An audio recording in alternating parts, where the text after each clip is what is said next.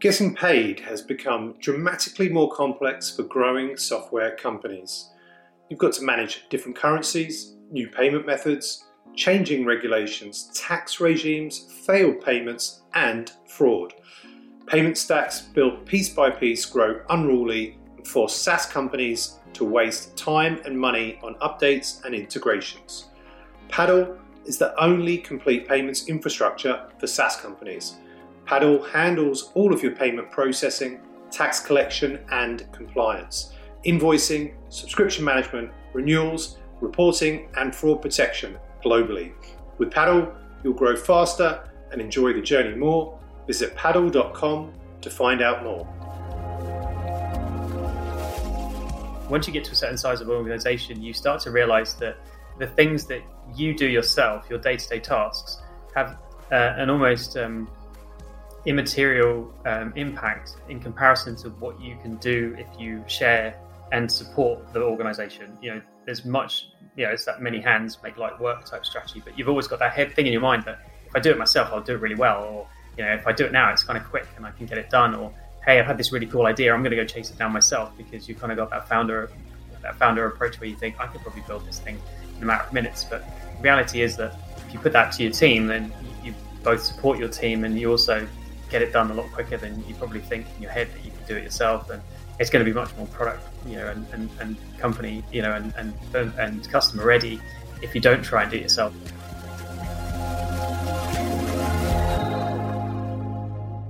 Hey everyone, welcome back to the SaaS Revolution show, brought to you by SaaS Talk, the conference that helps SaaS companies get traction, growth and scale.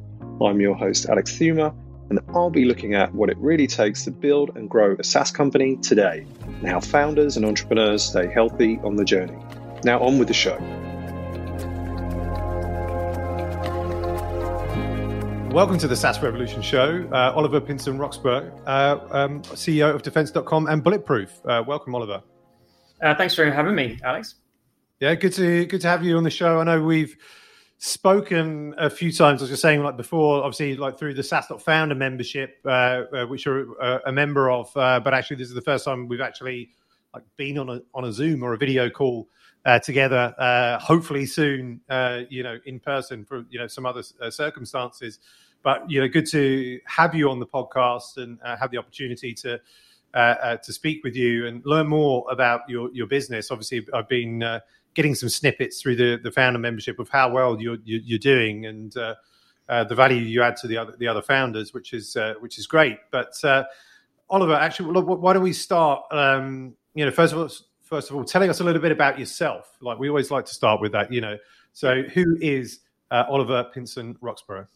Yeah, well, maybe I should keep into the business side of things to start with. But I guess it's probably useful to understand my background. So and how I came about. We came about founding Defense.com. So I've been in the cybersecurity industry for over 20 years, and I've done all manner of different things in that time. I sort of started out actually doing a lot of the penetration testing. So we have a concept in most people are pretty aware of pen testing these days. Well, at least I hope people on this podcast would be. Which is that we're essentially ethically hacking organizations' networks and helping them to understand, how they can protect themselves. So I sort of started out doing that, breaking into building societies legitimately, obviously, doing things like allowing, social engineering people, bribing people to gain access to buildings, and once in, then trying to get access to sensitive information and data, and then take all that information back and report it back to people. So I sort of started out very much in that area of just seeing where people's cybersecurity challenges were.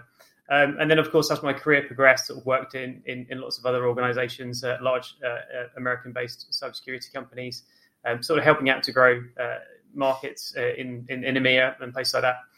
And so my background has really been in cybersecurity, and the introduction to business really came about through that networking with businesses and people that sort of led me to where we are now. And it probably does sort of dive into a bit more detail around where Defense.com is at today and how that all came about in the story of Defense.com. So we could sort of get into a bit more detail of the business itself. But yeah, ultimately, that's really been my background and from the very beginning. I've always had that kind of customer engagement as well. So a lot of my roles have been evangelists or going out and talking to clients and sort of helping to understand where their pains were and their challenges and those sorts of things. So I always had that kind of natural affinity with understanding cybersecurity and trying to help solve problems and solve challenges for businesses. And so that's what really got me excited about the cybersecurity industry, because it was that that businesses really needed it, didn't really understand how to solve the problems, and that sort of led to where I am today. And I'm still very passionate about cybersecurity as a whole. Just really talking about helping people and businesses, and it's obviously a pretty hot topic these days, and people still aren't quite getting it right, which does pay me a little bit, given that I've been spending 20 years trying to help people to do it better. But yeah, that's, I guess, me in a nutshell. Awesome. Thanks for that. And so you're the CEO. We haven't had that many. I'm sure we've probably had a couple, but CEO of two companies, on the show, Bulletproof and Defense.com. Maybe judging by the .com, Defense.com is the SaaS product, and Bulletproof is a services product, right? So tell us a little bit more, like, how have you, come into the role as to be CEO of two companies? Why would you do that to yourself? Is it actually, not a problem at all? Just a little bit more about that would be good to get the story. Yeah, from punishment, I guess. That comes back to the history. So in my early career, I was going out and seeing organizations to try and help them to start out their journey in cybersecurity. And I actually met my co-founder, Mark, who's also part of the network as well. And he actually introed me into SaaStock. He said, I've joined this network, and you should get on it, because it's great to sort of share information with others and all those sorts of things. And we'll sort of talk a bit about our circle, because I think we've got a really good circle already, and we can chat about that a bit later on. But I met Mark when he had this kind of idea of Bulletproof. Initially, Mark's a serial entrepreneur, and I met him to sort of talk about how he could implement cybersecurity into some of the services and companies that he was providing. And I made an impression on Mark, and then a few years later, he contacted me and said, "Hey, I'd really like you to help grow Bulletproof and join the team."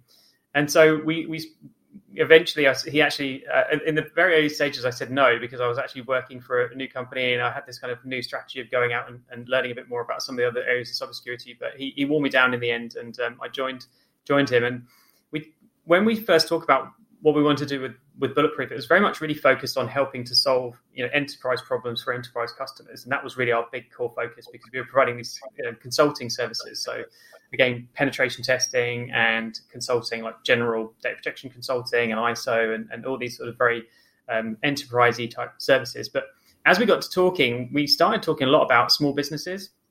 And we said, you know what, there's a real market for the small businesses, because they don't really know what they should be doing in cybersecurity, and they need a lot more guidance. They just almost need a business to sort of come to them and say, right, here's a product. This thing will solve a lot of your cybersecurity problems in one go. And that's where we founded Defense.com, because we got into this conversation of, like, we could absolutely make this a SaaS product. We could make it really, really affordable for the small business.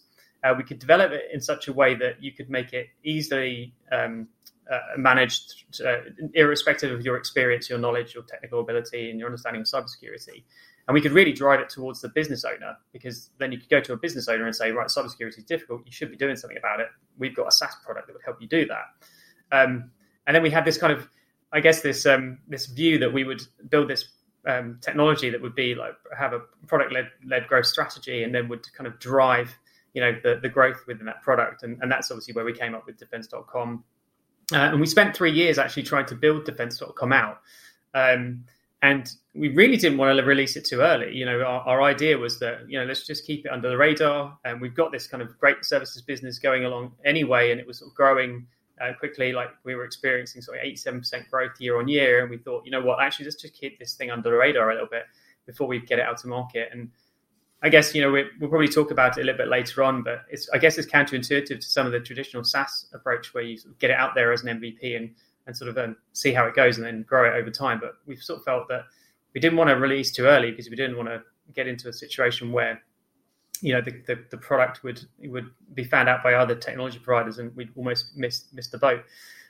So essentially they're kind of complementary, right? So managing it as a CEO and taking on these two different brands, these two different entities, is relatively straightforward, because a lot of what we do in Defense.com has come out of what we do within Bulletproof. And of course, the Bulletproof side, we've built a really strong team around us that sort of helps to grow that part of the business and continue to keep that sort of stable growth within that space. And then Defense.com product really complements and delivers a lot of extra value to those services. So They work well together, and it means that we use the same teams as well. And we've sort of grown the company from 30 people, like 30 people in our early stages in the first year, and it's a five-year-old company now, to 130 people now that we are today.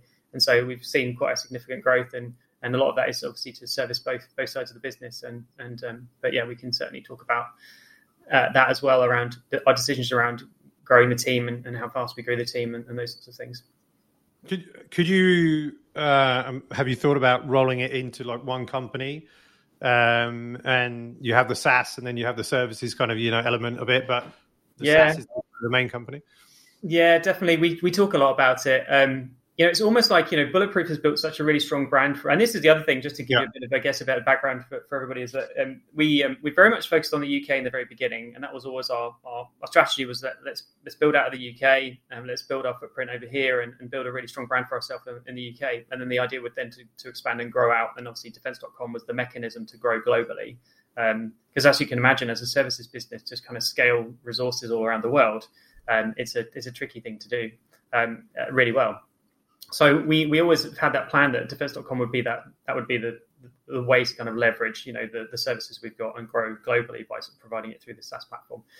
But we're just always very nervous about the brand, right? We've built such a strong brand in the UK around Bulletproof, to suddenly just lose that overnight, and to a completely rebranded defense.com. The other challenge, of course, is you've got a very SaaS-based product that you're selling to clients and positioning it to businesses as a SaaS product, and then you've got a very consulting-led business on the other side. And you line up with enterprise people maybe seeing a SaaS brand, and does that really work? And they want to see an enterprise focus rather than a SaaS focus. So again, getting that balance right has always been a bit of we're still learning, and I think we still see there's an opportunity for us to do it, to do the switch to defense.com, but we're not going to do it in a rush. We're going to do it over time and work out. And hopefully, essentially, what happens is the SaaS brand will just outgrow Bulletproof anyway, and we'll just naturally just make that switch.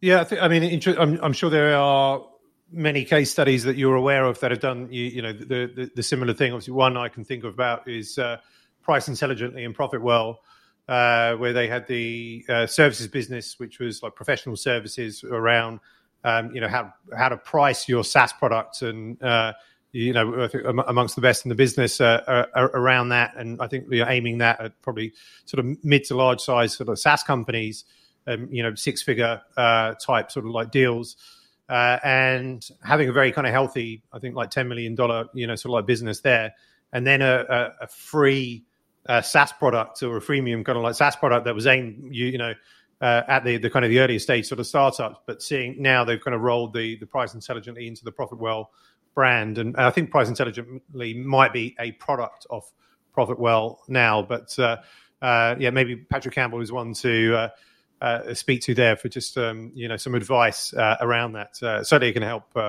with that when the time is right. And you mentioned like fast growth, across both companies, which is great. So obviously, you're doing something right. Your team, are doing something very right there. Around the SaaS company, obviously, we take more of a focus on that, given our audience is mostly SaaS. Although there might be a lot of people that are in the services businesses, kind of doing a similar kind of path, like doing a SaaS on the side, or thinking about doing a SaaS product, but. Around the SaaS company, what sort of metrics can you share in terms of where you are right now? Yeah, sure. You've got to remember as well that some of our traditional services were also sort of MRR-based services. We kind of have already had that kind of journey to providing MRR. It wasn't always just kind of day rate services, but of course, a large proportion of our revenue was day rate.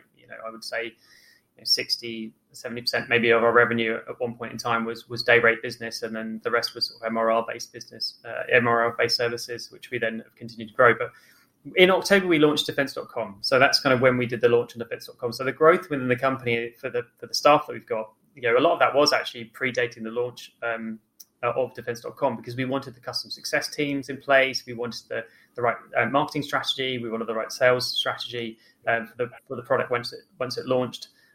So we had that strategy to kind of hire early, which is why we had the staff already pre-October, really to start really pushing the product out into market. And since then, we've sort of soft launched with a view that we would then start really promoting the product, and that's solely how we then go on to deliver our services. And even the day rate services we now offer through our MRR based service through defense.com. So customers kind of buy it and they utilize the platform to then we engage and deliver our services through that technology. So we're $12 million in revenue, and of which 800K of that dollars is MRR now. And the switch has really pretty much transitioned from being 60-70% revenue split between day rate and the kind of MRR based services now to moving purely to the kind of SaaS and MRR based models, moving almost the other way around. So we're probably 60-40 split, maybe a little bit better than that now with that. So yeah, it's been an interesting one because you are going back to traditional clients and saying, we've got this great defense.com SaaS product. We can offer you a whole load of extra features on top of the services we provide you today. And you can still get the same sort of service, the same consulting if you want it through the defense.com platform, but you get all the added value of it being delivered in this new way. And also, obviously, all the functionality that comes with defense.com complements a lot of the things that we were already doing. So it's a pretty natural kind of evolution, really, for them to start taking on services through this kind of SaaS model. And obviously, a lot of the technology which we've added to the solution has led to obviously additional customers asking for more services and more technology, or either way, right? Some of them have traditionally just done consulting services with us, and now have started using the SaaS product and really started to add more to and use more of those features, and likewise the other way around. So actually, a few of the guys in my circle, we also talk about this, that they've got a similar model where they start with like a SaaS product and they sell consulting services on top. So you always say like, look, I've got this product, so I can deliver it to you. But if you need help to get it up and running, or you need help to do additional things with the product, you can buy services in addition to that. So we've had a lot of conversations in our own circle around, what's the right model, on what works well, and especially if you do still see there's a sensible approach to that kind of consuming that revenue or getting that revenue in and maintaining that. And why would you not do that? You want to keep that revenue, so why not kind of bake it into the service or find a way to still continue to deliver that to customers?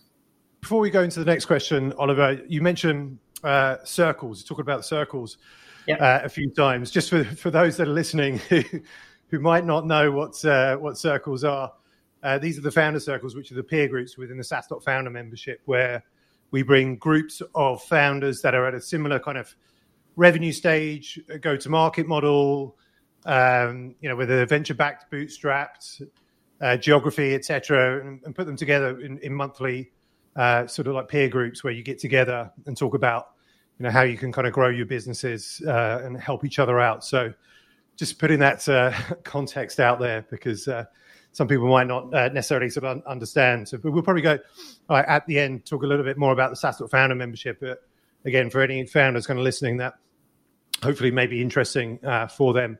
As we haven't talked about it sort of too much before. But so we talked about some of the metrics and where you're at the moment. What about raising capital? Have you done it? Are you doing it at the moment? What's the, you're planning to be bootstrapped? Tell us a little bit about that. Yeah, we haven't to date. We've been bootstrapped and sort of really done. We've grown through sort of organic growth and sort of funding in through founders. But we are now looking at it. And the reason for it is because we want to grow internationally. Like I say, we've dabbled a little bit. So we've done some we've built out a team in the US. Not a massive team, but we built a team in the US. I think we did about $1 million in the first year without really trying, just to test the market out to see what's out there and how can we do it.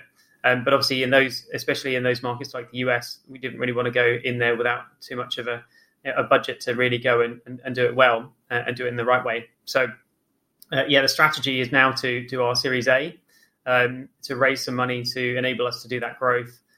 Mainly investment still in R&D and sort of marketing the product and getting the brand out there, because especially defense.com, it's a very new brand. Not a lot of people know about it yet. And also, we've obviously been learning a lot about what really is the market looking for right now. Like I said, we sort of started out thinking, well, we can go over this small business product for small businesses, but we've actually found that the market at the moment that's a really hot market is where you've got sort of a small to medium sort of enterprise type company that's between 100 and 1,000 employees is really our sweet spot. So in order to really hit that market, and especially going into places like the US, you've got to have enough money to really do it well. So we felt that it was the right time. And again, we'll talk about it a bit later on, but that's the one real lessons learned for us, is that you kind of almost want to be in that position when it's right to when the iron's hot, you want to strike, right? So that's one thing that we feel like we probably could have done a bit better, but again, we'll sort of cover it, but I guess a bit later on around those things. But yeah, so right now it's about looking at raising money. We started that beginning of the year, and it's been a fairly slow process actually. More to find the right people for us, the right investors, the right and the right way of approaching it really, that's going to work well for us as a company. And also to get the valuations right and things like that, with where we want and what's going to really help us to grow. And there's still a decision to be made. Do we just play it out for a little bit longer and raise a bit later on? And so we've had a good go at it so far, and we're still plugging away at it and see how we go. I mean, obviously, reading, listening a lot about the I guess the markets at the moment. In terms of we've had a couple of crazy years, right? And investing in SaaS companies. And now when we look at it, public market, companies' valuations have dropped significantly. And then, on the private market, VCs are being a lot more kind of cautious. And I think founders are not, necessarily getting the valuations that, whether it's that they want or whether perhaps they expected from what's been happening, sort of recently.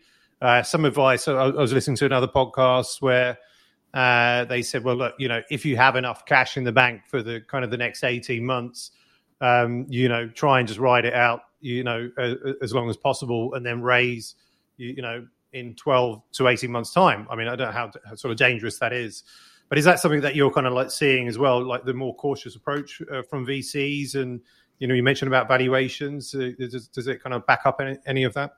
Yeah, I think to some degree. I think some of it's also our inexperience. Neither myself or Mark, have previously raised any money. Mark's had a number of successful exits, but never had to raise any money to do that. And I've never been through that process either. So we both sort of were learning it on the job, as it were. And we've learned a hell of a lot. I mean, I would definitely say, like in that period, we've learned a lot that's kind of really, driven us to doing things differently in the company, and preparing ourselves a bit better. And like I said, it's more really to be able to be in a position there where if something is the right time to do it, then we have everything we need to make that happen. And so it's been a bit of an interesting journey from that perspective. And I think it's just more just expectation on the valuation ourselves. We just had this idea in mind of how much money we felt that we needed to really do the right growth, and also just the approach. Each investor is slightly different. Some are more expecting you to take that money and make the most out of it, and others are sort of expecting you to raise a lot quicker. And it really comes down to what the expectation is from the investor as to how that journey would play out. But like I say, I mean, our idea was always to raise the money and then spend a few years trying to grow out the business, and more that we didn't have to think about raising money every single year. It wasn't that sort of growth. But then, like I say, some investors say, no, we expect you to. We want you to be quickly moving into your Series B, raising another ton of money, and then going and using that to do the next round of growth. So we had built a model to be able to do that. And we have a strategy that will enable us to do that if we ever wanted to. But we have really been talking to each investor independently and saying, look, we can really do it either way where you like. Our preference would be, in a lot of cases where we would sort of do it, in a way that we sort of make the most out of that money and we try and scale the company. But of course, if that's not the way to grow the business, then we would definitely entertain the other approach. It just means we change our model a little bit.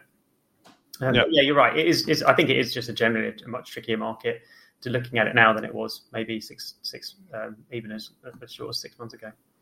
Well, good luck with it. I'm sure you'll find the right approach for you, and plenty of other founders to speak to that have got that experience that you can kind of pick their brains and see what's happening. But I definitely seeing a real kind of, if you go down I don't know, a traditional kind of venture capital route, I would expect, as you said, like you raise your Series A, then the clock is ticking. They want you to kind of raise that Series B, within like 12 to 18 months. Sometimes sooner, and then it's the C, and then you're kind of on that path, right? But we are seeing some like different examples, companies like I think like Supermetrics and Lemlist, I think for instance, where they've raised a good amounts of money from like more like growth sort of like funds where they've taken secondaries and then put a bit of money into the business, but don't necessarily have that then pressure to it's not a Series A or a B, but it's giving them that extra capital to kind of take the business to the next level and kind of almost in some ways still remain viewed as bootstrapped despite taking quite a bit of money. But there are kind of different options out there for sure for founders that are listening. So I guess it depends whether you want to build that $100 million business and have the ticking clock and do it in that way, or build a $100 million business, but kind of just do it, without that kind of added pressure to constantly be raising. Exactly. So looking at obviously in terms of your revenue, you're doing extremely well. Had very fast growth. What would you say are the kind of the 3 to 5 key steps that the business has taken in Defense.com's case that have enabled you to kind of get where you are today? Yeah, I guess it's nothing too awe-inspiring. With what we've done, I think we've sort of just done the traditional things just really well. I think we one thing we did do was really focus on inbound marketing. We've never really done any sort of outbound marketing activities at all. Even with Bulletproof as a business, the focus was never on outbound marketing. We've done a really good job, really, from the history of all the businesses, certainly that Mark's run. It was always a focus on inbound marketing, doing a really good job of digital marketing, focusing on SEO and PPC, and really driving forward the growth of the company through using that as a method. We obviously did do a lot of brand awareness activities, going to sort of big events to sort of build the brand for Bulletproof. But obviously with Defense.com, going to physical events and doing those sorts of traditional brand awareness activities that you would do as a cybersecurity company sort of fell out the window really quickly when we were sort of pretty much ready to launch that product. So we still sort of stuck to the inbound marketing strategy, but obviously as we've grown and got to a slightly larger scale, we've then started to look at, where do we get the next round of leads and customers from? And obviously the model is very different for a SaaS product, as you would imagine for a consulting company. But again, still very much reliant on inbound marketing and then starting to top that up with outbound marketing. And of course, for Defense.com, the big focus is now on brand and how do we grow the brand within a much larger scale. So that's kind of, I guess, number one was always to focus on the marketing. We did actually build out a sales team pretty early on, and that's grown to a fairly significant part of our business now. So we've really grown out the sales team.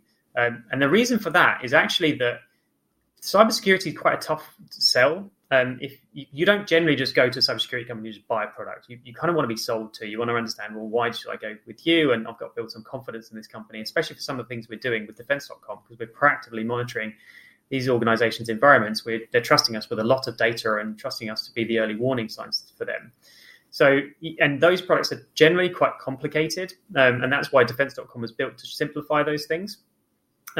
So you don't tend to just buy them off the shelf and just go with it. I mean, AV and products like that, people did, right? You just kind of bought an AV, whatever the big brand was at the time, and you'd start using those solutions in your business.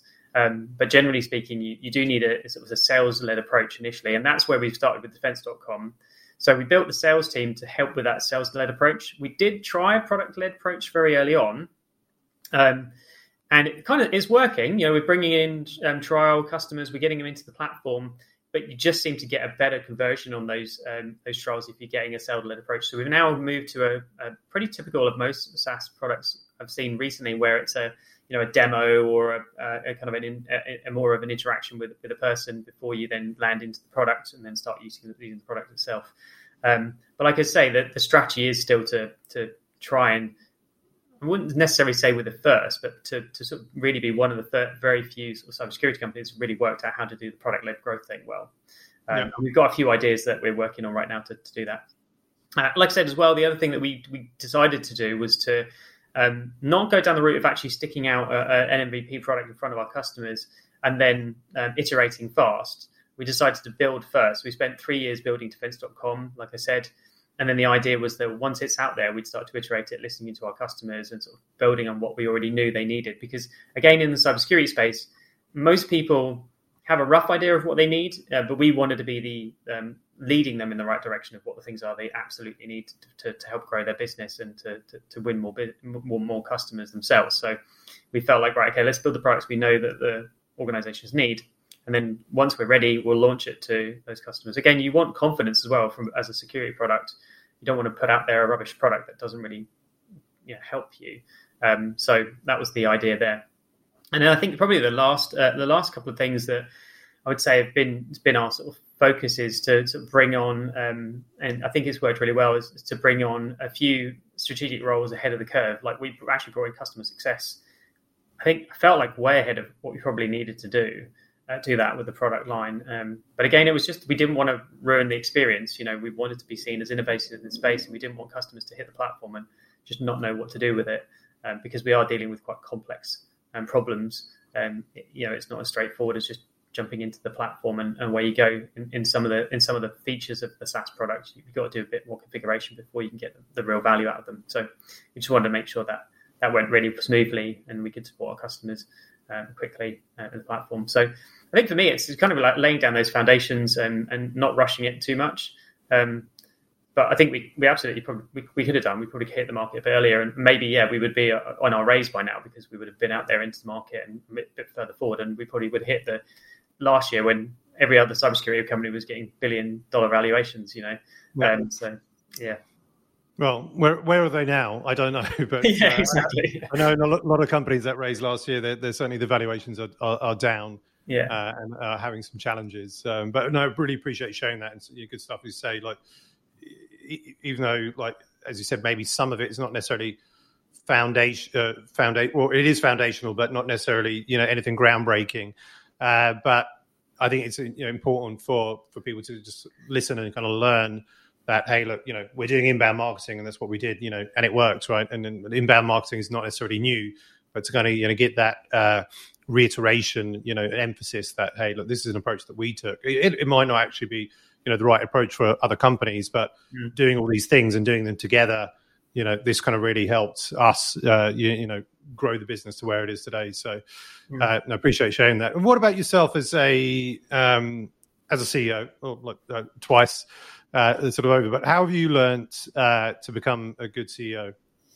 Yeah, I think my problem has always been, as I say, my kind of history has been very much involved in cybersecurity. So I still feel like I'm way too involved in a lot of things. And I would say that's pretty typical of most founders, I would say.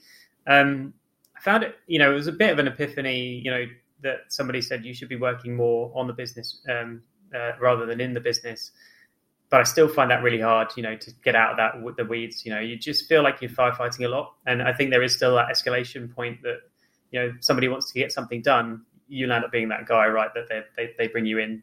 Even internally, sometimes there's escalations need to happen. And people will just say to me, well, if I don't get you involved, then I know things won't happen, which is obviously a problem to fix, right? I mean, that's a problem for me to fix and say, well, that should never be happening. So it's always been that struggle, to get that balance right. And I think probably the biggest lessons learned is actually thinking about it from the point of view of once you get to a certain size of organization, you start to realize that the things that you do yourself, your day-to-day tasks, have an almost immaterial impact in comparison to what you can do if you share and support the organization.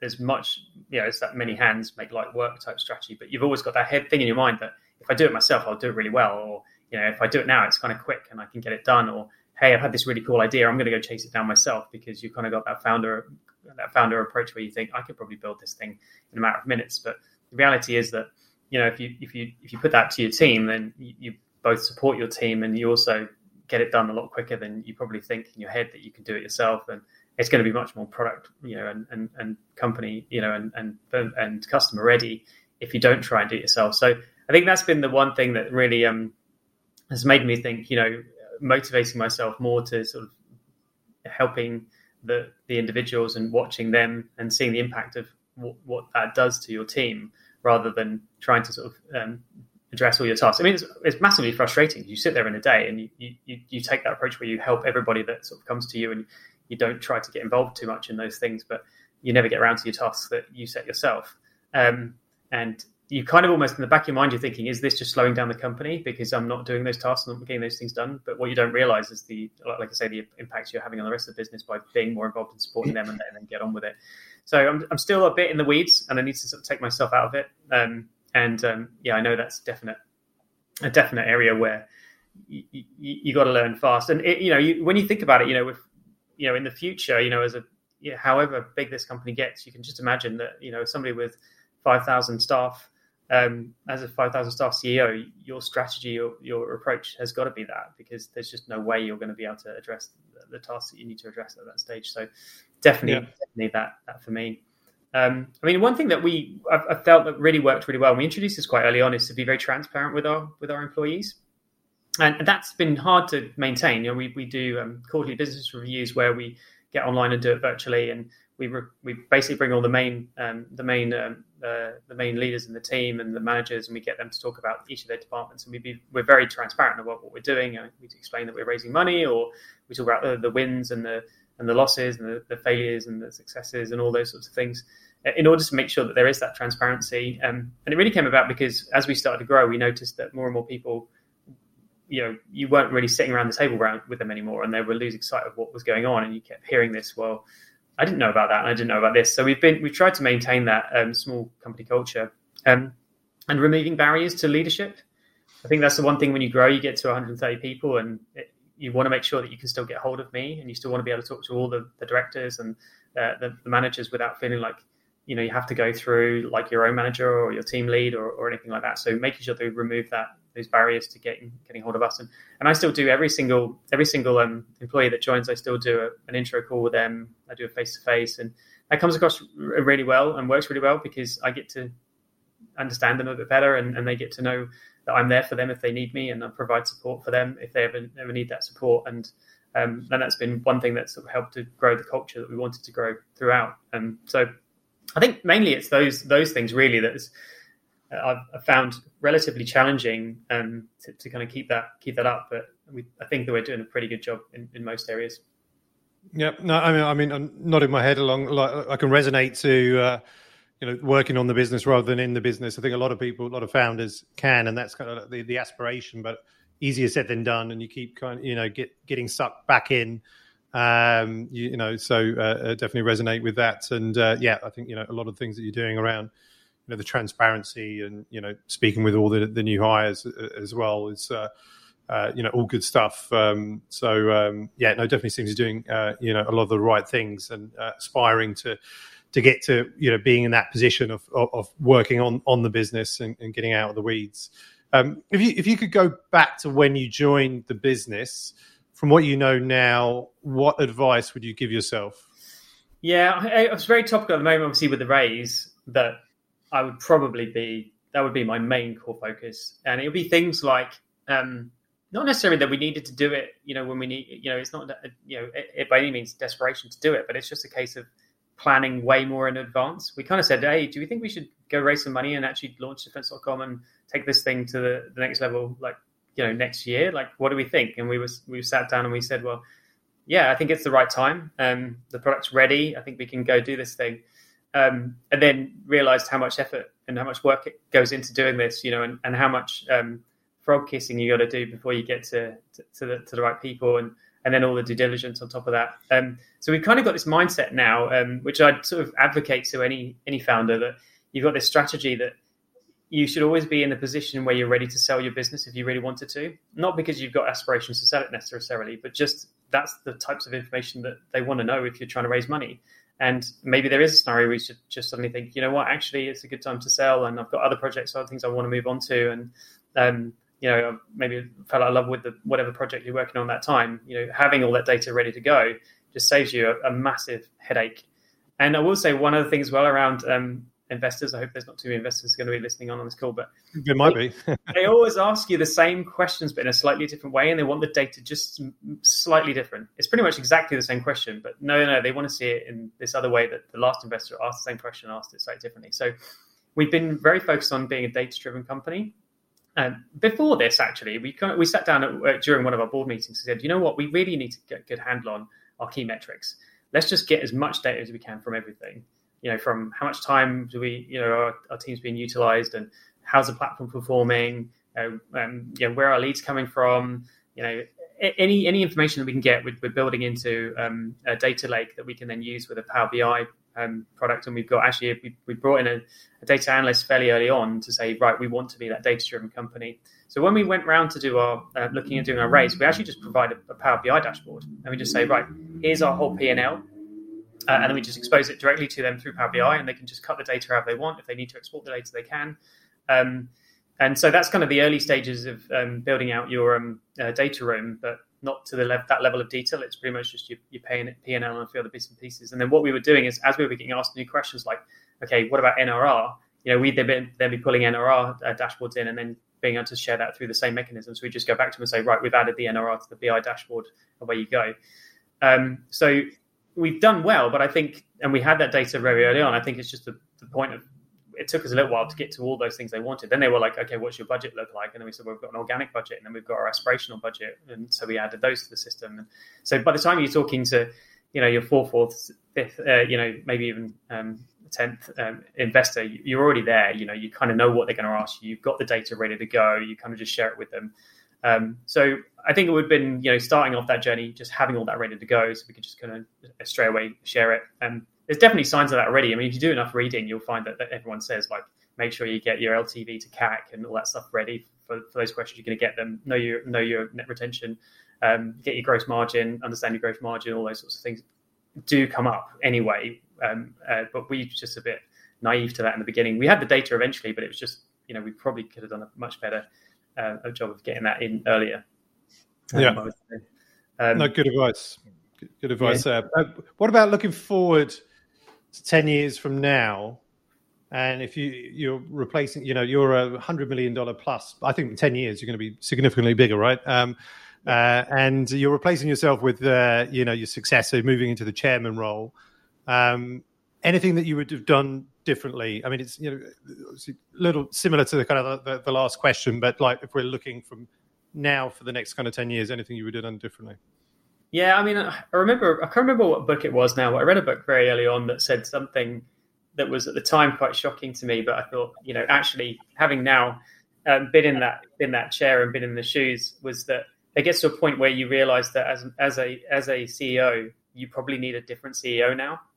You get to that kind of scale where it's probably not you anymore, either because you just don't have the experience, or maybe you're more on the founder side where you like to build stuff and you like to get more involved. And there's people that have done this many times over and are going to take you from 50 to 100 million, or 100 million to $1 billion company, or whatever that becomes in the future. So it's always been in my mind that at some point I'm going to have that debate with myself, like, is it still me or is it somebody else that we need to bring in? But I think there is this kind of the feeling that I have where in 10 years time the company is going to be much, expectation is going to be a very different company, and they're definitely going to be dealing at a global scale, which we're sort of laying down the foundations for now. And we need somebody to be really that focused on the business. I can imagine that it'll be spending most of your time in board meetings, or, you're not going to be building product anymore, and you're not going to be talking to the product teams. You're going to be way much more disconnected from that. So I think my advice to myself in 10 years time is to just, really understand what you want and sort of step aside for the right person is probably what I'd be telling myself. Because I know I'm kind of that competitive person as well that would probably be saying, I can still do this. I should just hammer it off and go for it myself. But you got to balance it with, is that really what you're good at and the right thing for you to be doing in the future? So it's probably just sitting myself down and having a proper chat about what is it that you want for the future of the company. But ultimately, the company is the most important part in that journey. So that's where I'll be working on. Good stuff. And we mentioned a couple of times about, I think, the beginning and in the middle, that you joined the SaaS.founder membership. Yeah. For those that are listening, SaaStock, we launched the SaaStock founder membership last year. It was a kind of like product of, coming out of COVID, thinking about how do we deliver value online to SaaS founders and, bring them together. And really what we're looking to build is the best support network for B2B SaaS founders globally, doing this through, peer groups, networking, education. You yourself, why did you join? And what is the value that you received so far?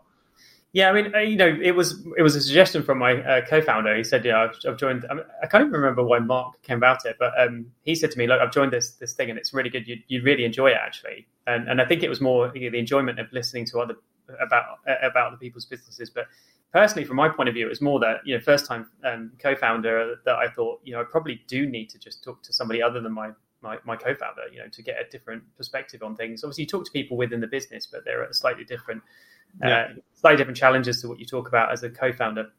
And they're great because the circle's brilliant because they hold you to account. At the end of each of our circles, we talk about what do we want to have got done by the next one. And we know that we're going to be coming into that next circle, and they're going to be grilling us on whether we did it or not and why we didn't do it. And so, first and foremost, they're holding you to account. Which there's not many people out there that, when you're in the position that we're in as founders, that are holding you to account aside from your co-founder and maybe your staff to some degree. They do. They don't mince words either. If they think you're doing something wrong, they'll definitely hold you to account to it, and they'll tell you if they think you're doing it wrong, and they'll give you great ideas and suggestions. And likewise, you can throw it back on them when you sort of look at some of the things they're doing and give them advice. But ultimately, the best thing about it is that you can talk honestly with each other. Nobody's going to chastise you for doing the wrong thing. They know that they've been through the same problems, and you just get a different perspective on stuff. And we talk about all different things. You get into, or we've been talking about more recently just about how to position the products online, or how do I build this next product. Even actually just generally on the network, I've had a few people reach out and say, hey, you mentioned on the chat that you've integrated with third-party partners, and we've just set up a call and had a chat, and I've explained what we did and how it worked with us, and gave them some ideas and things like that they could take away and support each other. So I think that's the main thing. It's just the support that you've got that other set of ears that you can sound ideas out to, and they can say whether they've done it before, or or share some ideas that you can use to maybe trial and do things differently. So that's really been the main thing, and it has helped us to drive towards some decisions that we were maybe debating and procrastinating about a little bit. Great. Well, I appreciate you sharing that, and we appreciate you being a great SaaStock founder member as well. So, any founders that are listening that want to make it, a less lonely, kind of like job, and looking at potentially kind of growing faster with the support of other founders, then, hopefully the SaaStock founder membership can really add value to you. And as we come to, I just kind of with the end of the podcast, Oliver, like, where can people find you online? Find defense.com online. Any investors that were listening that will want to reach out, where can people find you? Yeah, we spend a lot of money on all the domains, so you can pretty much get defense.com, whether it's spelled in the English way or the American way. But we're mainly in the American way. So you can find defense.com just by going to defense.com. Obviously, Bulletproof, so out there as well, bulletproof.co.uk. And the best place to get in contact with me, either do it through SaaStock, or the other option is to get me on LinkedIn. The best place is to find me there. How much did you spend on the domain? A lot of money. Okay, all right. I know some other podcast interviews that would really push you there, but I'll leave it. But Oliver, really appreciate you coming on the show. Great speaking to you. Look forward to speaking further, back in the membership. But thanks so much, Oliver Pinson-Roxburgh, CEO of Defense.com and Bulletproof, for being on the SaaS Revolution show. Cheers, Alex.